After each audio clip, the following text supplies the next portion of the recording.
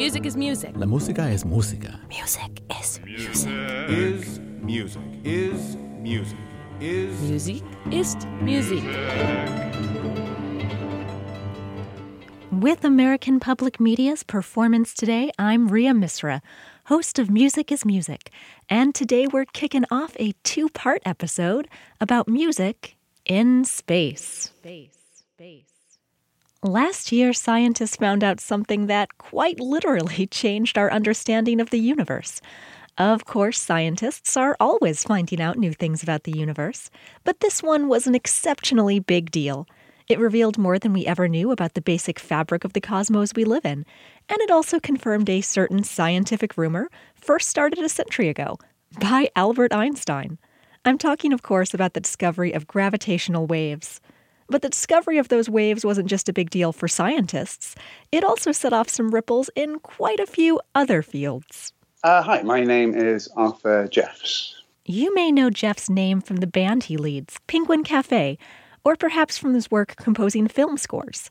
But for those of us who heard the gravitational waves announcement and immediately started Googling, there's one very particular song he's associated with, and especially a sound within that song.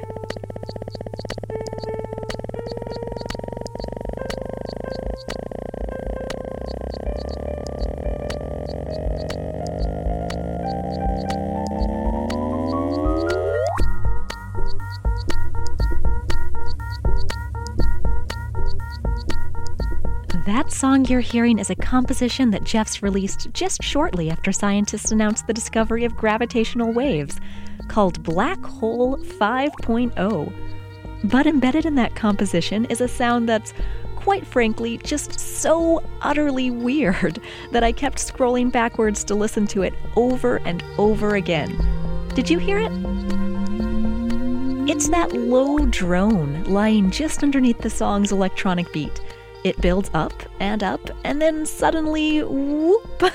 That's the sound of the gravitational waves themselves. For most of us non-physicists out there, Black Hole 5.0 was our very first time hearing anything like this. For Jeffs, though, that first encounter came a full year earlier, when he was visiting an old friend from Cambridge, physicist Somaiya Nissanke, who also happened to be one of the scientists working on gravitational waves. Well, I got involved, it was 2015. I think I was in LA. She was at Caltech at the time. I was there for work anyway, and we were just catching up. And we'd always talked about doing some sort of musical thing, originally actually with her husband, Jean-Michel Désert, who is a exoplanet hunter. And me and Jean-Michel wrote an algorithm that generates a 8-note melody for every new exoplanet that gets discovered. And so we were just chatting about that, and then Somaiya just said, well, the chirps from the gravitational waves, they sound amazing. You should have a look at them. Yeah, and I just remember sitting in this garden just under the Hollywood Hills. She was just playing them to me on the laptop, and the first time you hear it, you can't help but laugh, because it's just such a nice sound. But then also, you get a sense, when you start to understand what's actually going on, it seemed obvious that this was a really good idea after that. For people who haven't heard the sound of the gravitational waves, can you describe what that sound is like? I know you called them a chirp. I've also heard them called a whoop. How would you describe the sound? Sort of chirpy whoop. Yes, I'll stop short of making the actual noise myself. I mean, feel free to, but is this what you would really hear if you were out there in space and, could hear? Well, yeah, that's the amazing thing, is that these sort of supermassive collisions, so they happen over seconds and minutes, and the frequencies are within the range of human hearing.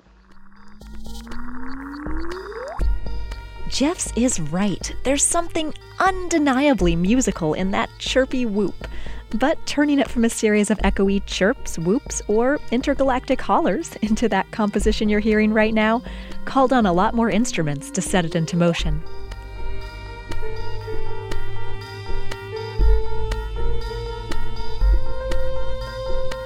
So what you're hearing there is a mixture of the models which they use to check for chirps, and then 2 actual chirps that have been detected, and also, then there being a mixture of kick drum and sort of ingredient And then also City of Prague Philharmonic Strings are doing all the string bit, and then me on piano and a couple of people from my band, just playing some rather more simple string lines.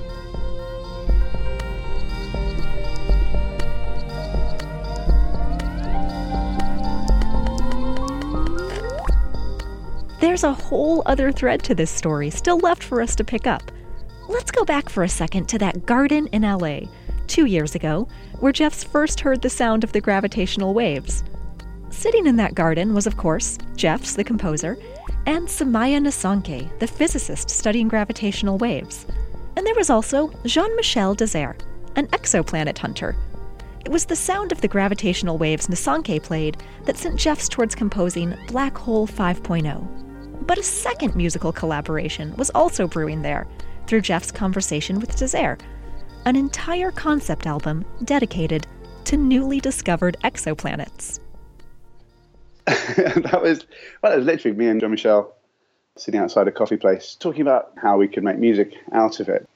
And I just thought, well, wouldn't it be great if you could get some sort of, it's sort of an analytical tool, albeit very blunt. You could get a fingerprint. We decided 8 notes because that's traditional length for a melody. So we would take the 8 most prescient parameters to do with a newly discovered exoplanet, and the parameters that would make it most Earth-like or least Earth-like. So the more like Earth a planet is, the more nursery rhyme-like the notes would be, and then the more like a sort of Jupiter or a Saturn, some sort of gas giant, the more kind of weird and sort of atonal the melody would sound.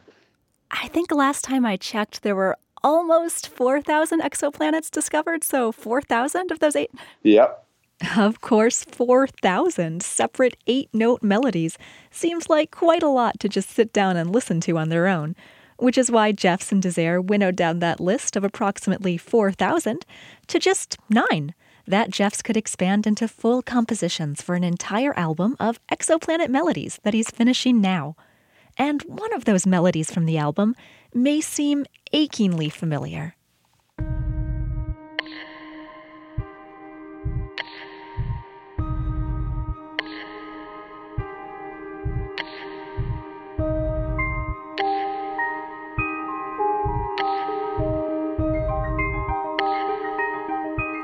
I want to go back to something you said just a second ago. You mentioned running Earth through this algorithm. What did you find when you did that?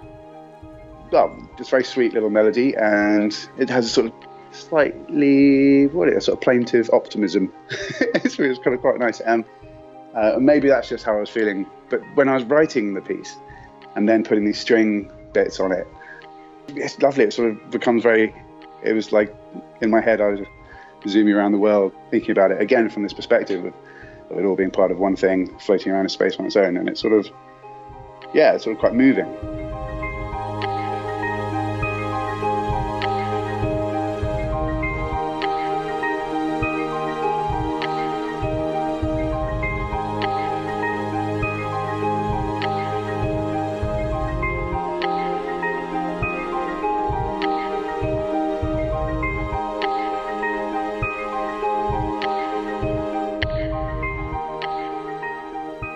But there was one other thing about this track list of 8 alien and 1 very un-alien planets that was nagging at me. Something else that seemed oddly familiar. When you said 9 planets, I wondered for a moment if maybe this was a bit of a shout out to the solar system that we grew up with that had 9 planets as well. Is that what you were thinking? Yeah, well, it's... yeah, well, that number doesn't stay very constant, does it? But, yeah, apologies to Pluto, but... But there's another one coming, apparently. Well, I haven't caught up with that recently. But and also 9 is, it's a good, manageable length of piece. And so that then gives you sort of album length. It's like a solar system in an album. Well, quite, yes, exactly. It's neat. It's pleasingly neat. That album, along with Black Hole 5.0, form the basis of a space music project Jeffs is working on along with visual and interactive artists that he hopes will become a way for a whole new generation of scientists and non-scientists alike to find a slightly different way of reaching out into space through music. Because when you think about it, they're both just ways of reaching out into the darkness at whatever it is that lies beyond. Well, I think it's a perspective. It's a really exciting bit of frontier science. So when they hear the music and you kind of have a bit of an idea about what's going on, you don't need to have the full picture. You just need to have a sense that this is, you can take my word for it, this is what it sounds like when a black hole is born and neutron stars die. And it's all kind of incredibly romantic and exciting. And there's also something quite, well, yeah, it's a sort of sense of adventure that you get from this kind of deep space frontier of knowledge, and hopefully that's what people can take from the music. And then, hopefully they'll go and explore a bit more about the science.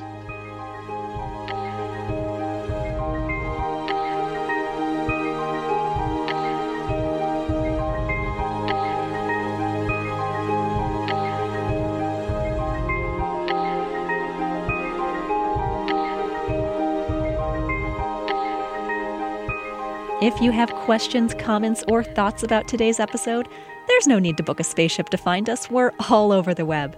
You can find us on the yourclassical.org page, or, hey, just find me on Twitter. I'm at Misra, that's MISRA.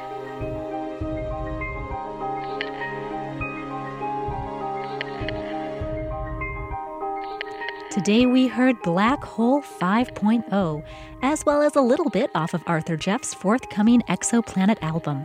To hear more of that album as it comes, you can head over to Arthur Jeffs, that's JEFFES.com.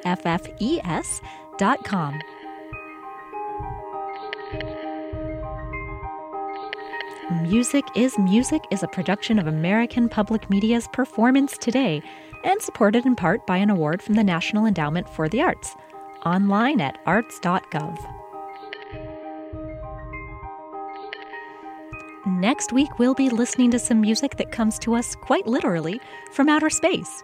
We've got Nellie Ben Hayan of the International Space Orchestra, as well as NASA Ames flight director and saxophonist Rusty Hunt, joining us as we continue our two-part episode into the final frontier. To hear that episode and more, subscribe to Music is Music under the American Public Media page on iTunes or wherever you get your podcasts. Until then, I'm your host, Ria Misra, wishing you safe travels into wherever it is you're headed.